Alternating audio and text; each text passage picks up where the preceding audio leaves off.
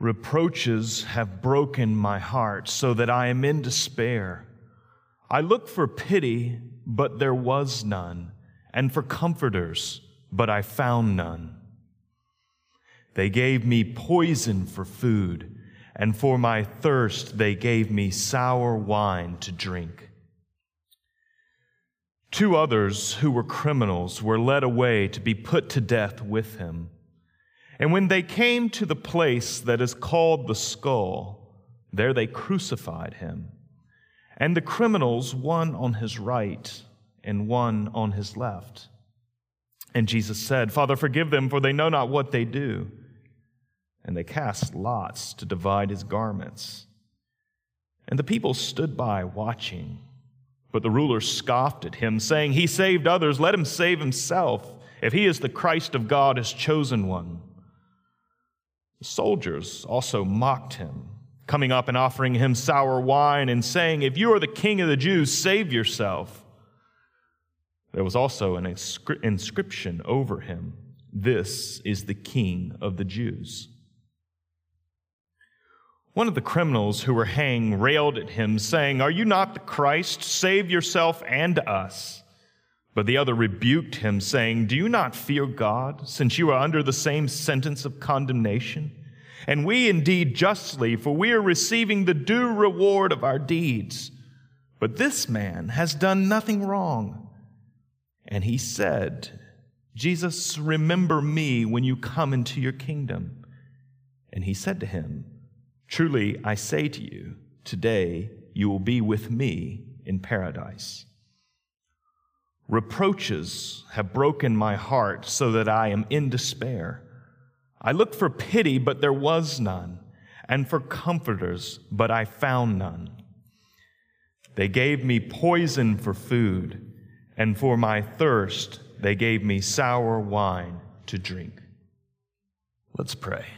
Father, as we gather around your word, we ask for your Spirit's help in understanding all that you have revealed to us and all that you have done on our behalf and for the sake of this world. We pray in Christ's name. Amen. Several years ago, I met with an older friend to discuss several things that I was working through. And he looked at me and he said, "Chuck, there's an important distinction that I want to make for you about life that you'll find very helpful in the years to come." He said, "There are observations and there are interpretations. Observations are the things that we see, the events that we observe. It is as it happens. And there are interpretations. That is our understanding of the event, the meaning we assign to it." Said we always must keep those 2 things in mind when looking at anything. And when it comes to the passion of Jesus, it's no different. We observe what happened. It's not disputed by anyone, historians, or anyone who really takes these matters seriously, that there was a man named Jesus.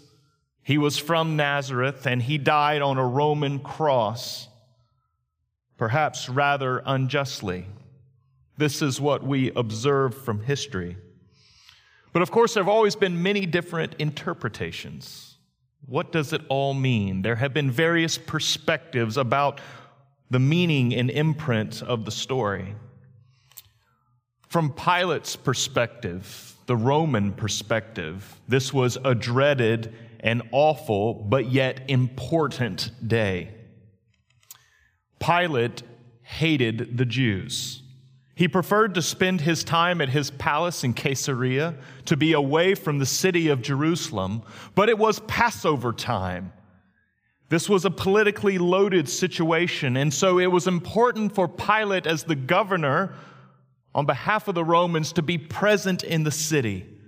There was a strong military and political presence by the Romans during the Passover, because you see, thousands and hundreds of thousands of Jewish pilgrims would come to the city of Jerusalem to celebrate Passover, remembering the great day when God redeemed the people of Israel out of Egypt. And when they remembered that day, they were also anticipating a day when God would redeem them once again. And so during the Passover, there were always revolutionaries, men like Barabbas, who would stir up the crowds and incite rebellion against Rome and call for revolution. And so this was a complicated day from Pilate's perspective. His main goal was to keep the peace. That was the way that he could then have political success in his career. That was his main objective.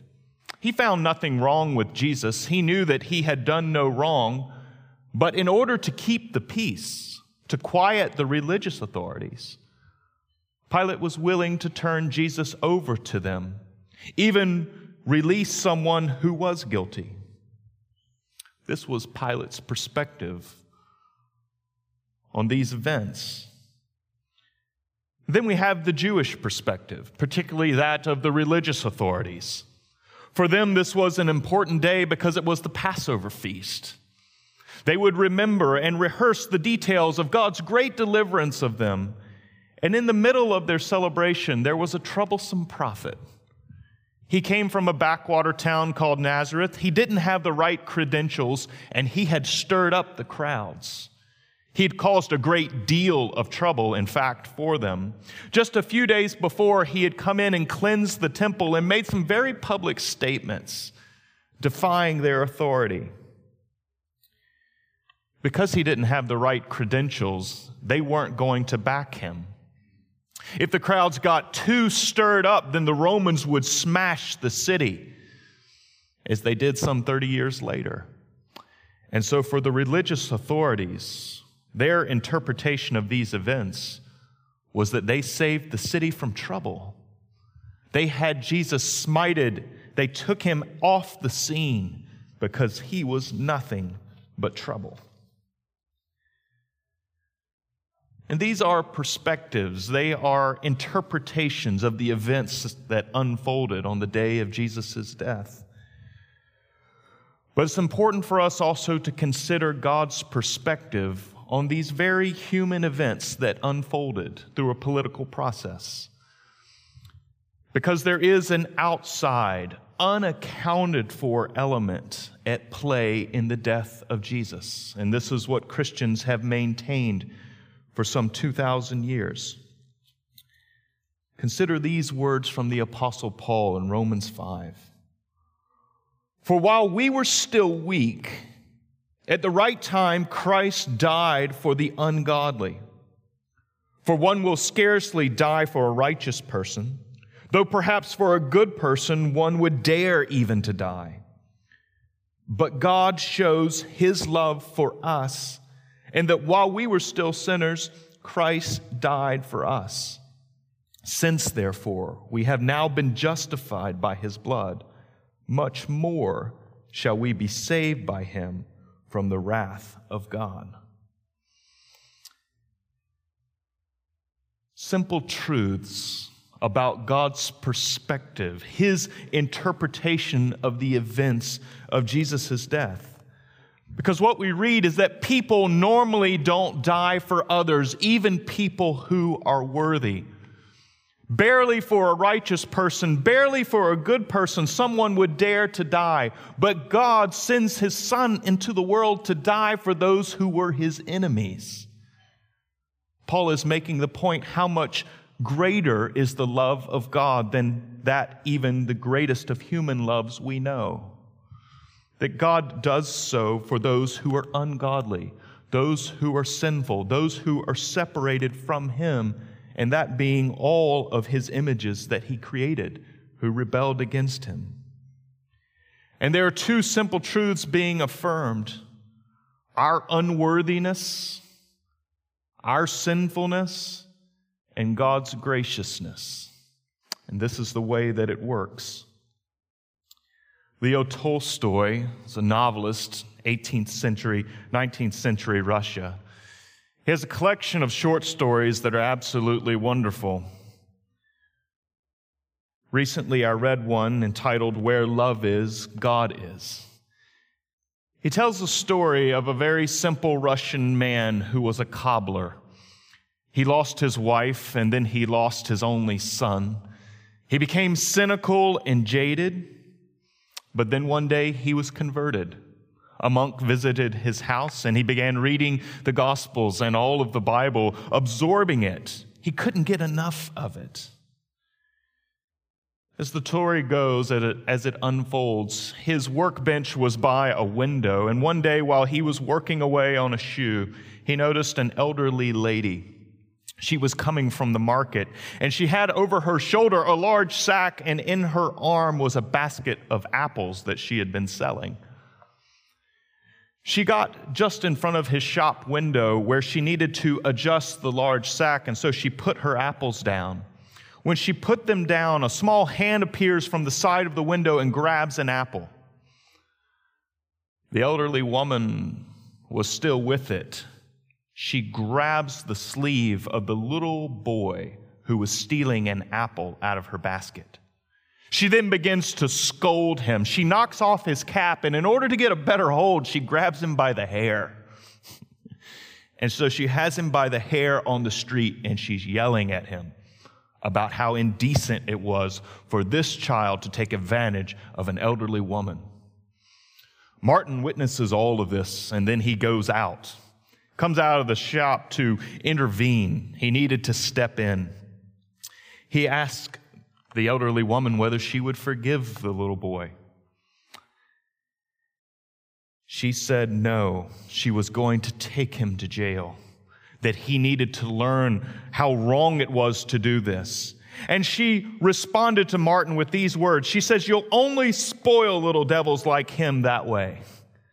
He needs a thrashing that he won't forget for an entire week." Martin responded to her, and he said this. He said, "That may be our way, but it's not God's way." Martin then paid the elderly woman for the apple, and he handed it to the boy. And the boy breaks down crying, begging the elderly woman for forgiveness.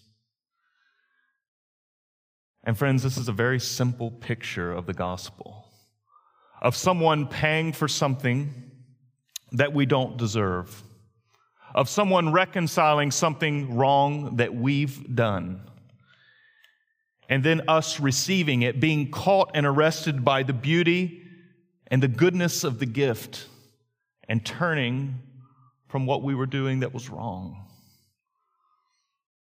That's the simple perspective, the simple interpretation of these events. Of this great event of Jesus' crucifixion, this is what it comes down to. And where do we stand? Are we like the boy, now sobbing and begging for forgiveness because we've been bought, and we recognize that we've been bought, that we've been saved by another, delivered from something? That is the perspective God calls us into as we meet and encounter His great love. As we drop into the somberness of the story, we recognize that there is a deeper truth at work here. Through all the politics, through all the machinations of the first century world between the Jews and the Romans, God was saving His world. God was saving you from your sins. This is what it all means. Let's pray. Father, as we read and reflect, we ask that you drive these truths into our heart. That even if we've heard them over and over for years and years, that you make them fresh and new, and that you rekindle our first love as we know what it is to be loved all over by you. We pray in Christ's name. Amen.